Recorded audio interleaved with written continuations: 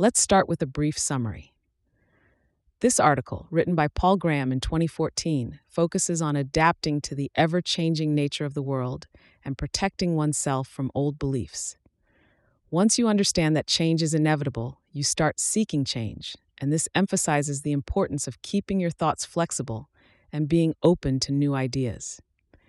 Graham points out that this approach works not only for evaluating new ideas, but also for owning them. He also argues that giving more importance to focusing on ideas is an effective method to protect oneself from old beliefs.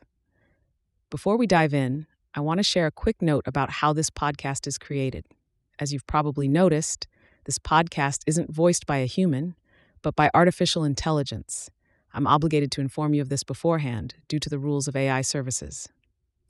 This podcast is made possible by our sponsor, Wope.com, an AI startup that combines content marketing with artificial intelligence to significantly boost traffic and revenue of your startups. For all the latest content, be sure to follow me at x.com/YigitKoner. Now let's turn our attention back to the essay. Navigating expertise in a rapidly evolving world and shielding against outdated beliefs. Original title, How to Be an Expert in a Changing World. Date December 2014. If the world were static, we could have monotonically increasing confidence in our beliefs. The more and more varied experience a belief survived, the less likely it would be false. Most people implicitly believe something like this about their opinions, and they're justified in doing so with opinions about things that don't change much, like human nature.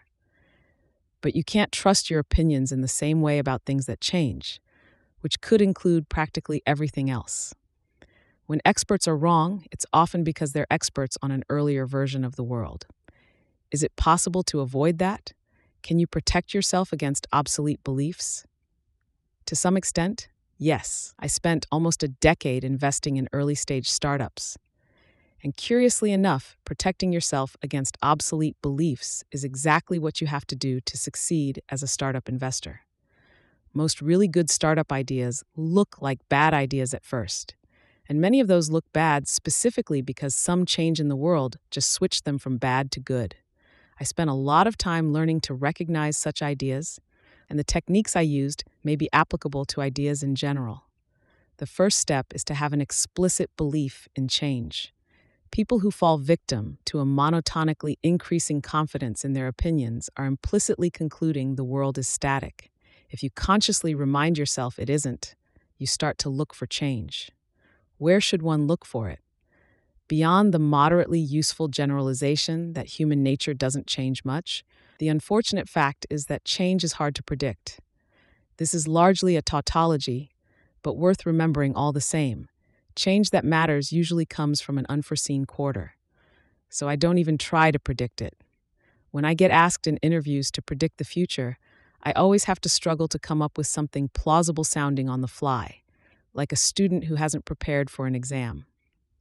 But it's not out of laziness that I haven't prepared. It seems to me that beliefs about the future are so rarely correct that they usually aren't worth the extra rigidity they impose, and that the best strategy is simply to be aggressively open-minded. Instead of trying to point yourself in the right direction, admit you have no idea what the right direction is, and try instead to be super sensitive to the winds of change. It's okay to have working hypotheses, even though they may constrain you a bit, because they also motivate you. It's exciting to chase things and exciting to try to guess answers, but you have to be disciplined about not letting your hypotheses harden into anything more. I believe this passive MO works not just for evaluating new ideas, but also for having them.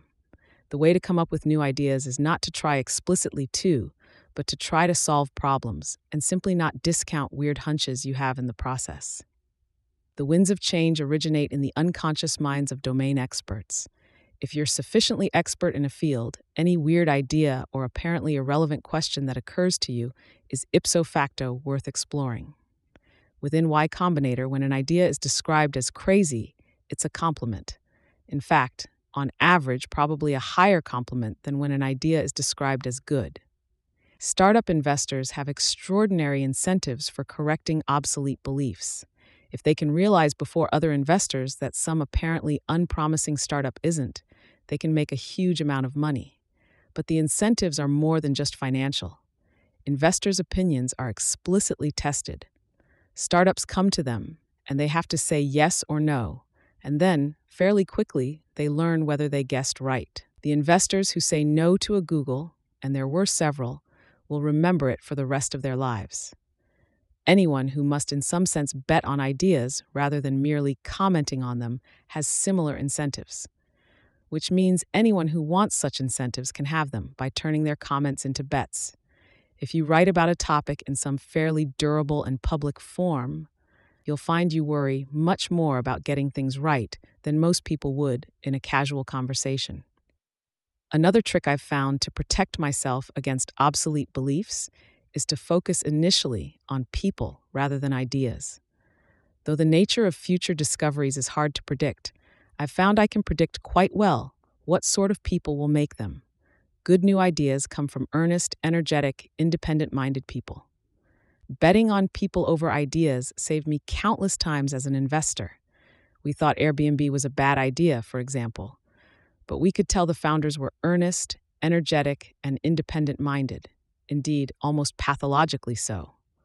So we suspended disbelief and funded them. This too seems a technique that should be generally applicable. Surround yourself with the sort of people new ideas come from.